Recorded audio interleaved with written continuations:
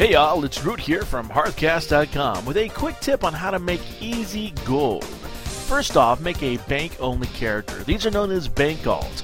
They never leave the comfort of a major city with a bank, mailbox, and auction house all really close together. 99% of any gold-making strategy guides revolve around the buy low, sell high principle.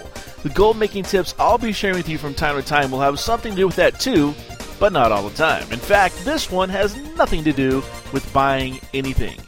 Your bank alt, while never leaving the comfort of a major city, will and should leave your guild. Now, before you go all flame crazy on me, there is a valid reason for that. Once out of your guild, the time you spend logged into your bank tune, you also spend hanging out in the recruitment channel. People will pay 10 to 20 gold for someone to sign a guild charter. All you have to do is hang out and wait for other people looking for people to sign their guild charter. 10 to 20 gold for doing what amounts to nothing. For more gold making tips, tune in each and every Tuesday when Freckleface and I publish our full-length podcast at Hearthcast.com.